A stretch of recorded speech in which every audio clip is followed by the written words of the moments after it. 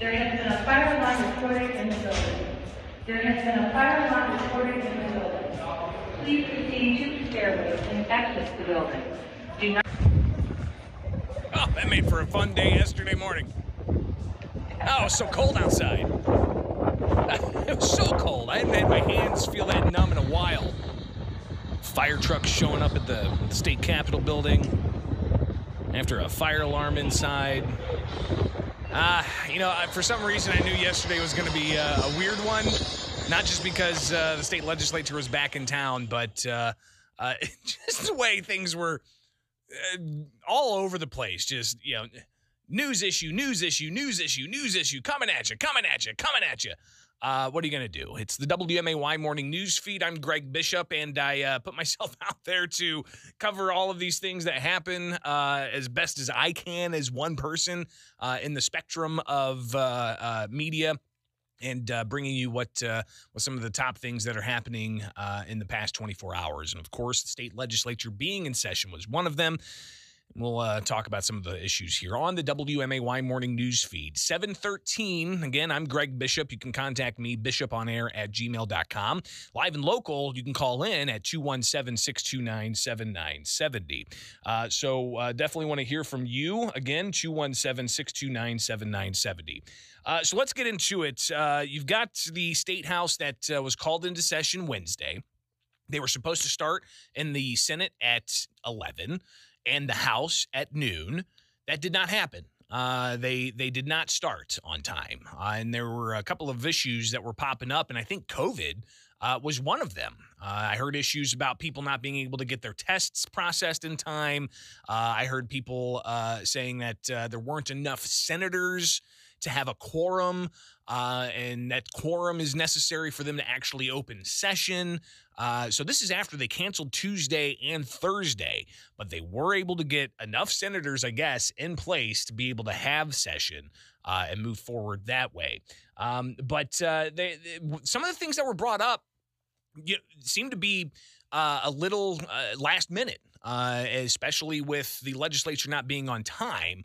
One of the major issues was this idea of judicial sub-circuits. And that's something that we'll touch on here in a moment. But before they got started with all of that, State House Republicans, they blasted Democrats for what they said was measures that make Illinois less safe. So the story, again, is Republican lawmakers push to repeal large sweeping criminal justice legislation. So a group of Illinois lawmakers, they say that legislation that was passed last year is what's behind a spike in crime statewide. The Reimagining Public Safety Act began in late January. It's including police and sentencing reforms introduced by the Legislative Black Caucus. State Representative Toni McCombie, she criticized the efforts and said that it's doing more harm than good. Illinois Democrats will not allow penalty enhancements or punish criminals.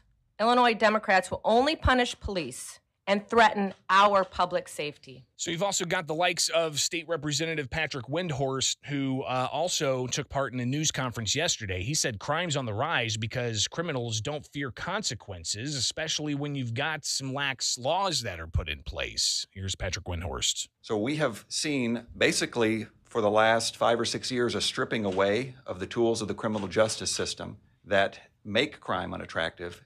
So that was just one issue that Republicans highlighted early in the day. And again, the House was supposed to start at noon. The Senate was supposed to start at 11. Neither came in on time. Actually, it was hours and hours and hours before they actually came into session. But one thing that they were doing behind the scenes, apparently, was finishing up last minute judicial sub-districts, sub-circuits. And this is something that Republicans said they were left out of and Democrats moving forward with, very similar and reminiscent of last year's redistricting efforts where Democrats, they held some hearings and you had groups saying, hold on, you're going too fast. Well, we heard the same types of things as well yesterday from all sides here.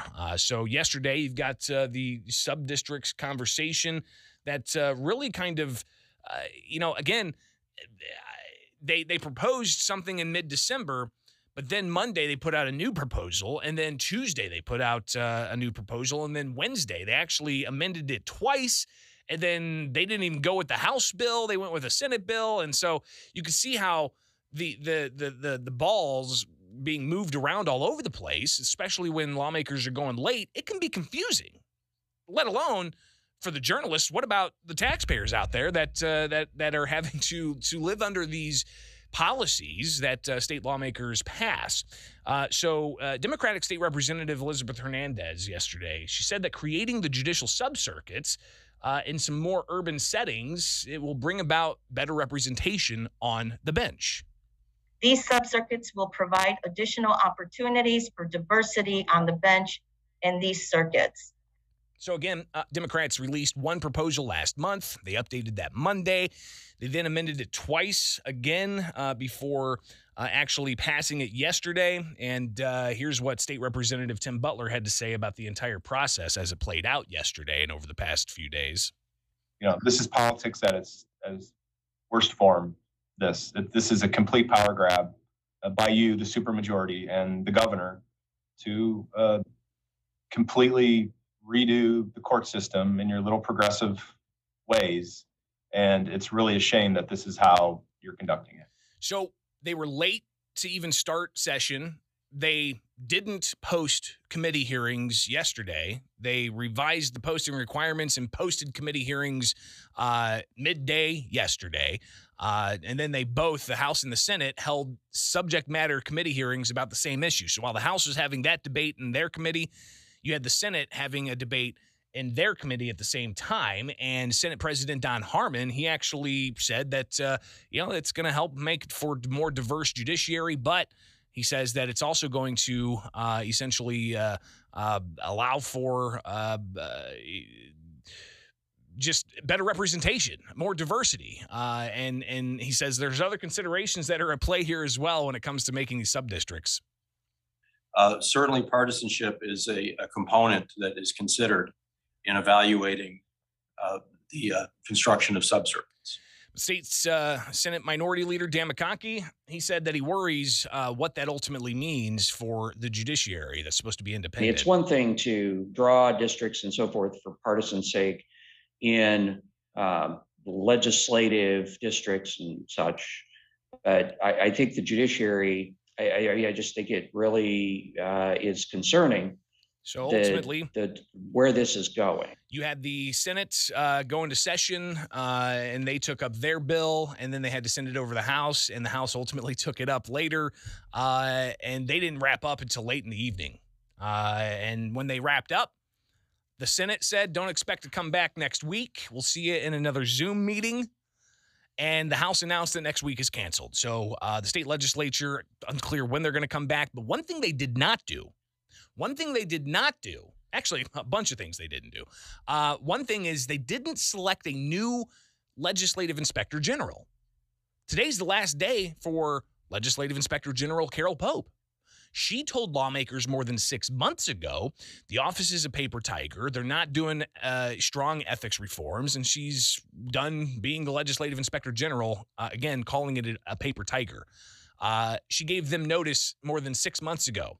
Her original date to leave was December 15th. It's now January 6th, and the Illinois legislative leaders have not dealt with the vacancy of the legislative inspector general, the watchdog, who's supposed to field complaints about wrongdoing from state lawmakers and their staff. So they didn't take care of that when they were in session. Meaning you've got that issue now unresolved, and they're not going to come back for the foreseeable future. So that means there's going to be a continued vacancy there. Something else they didn't do, they didn't address the $4.5 billion of unpaid unemployment insurance benefits, the debt that's owed to the federal government. And that interest is racking up. $100 million it could be if it's not addressed this year. And if it's not addressed, it's going to mean higher taxes on employers and lower benefits for the unemployed. So lawmakers didn't address that at all.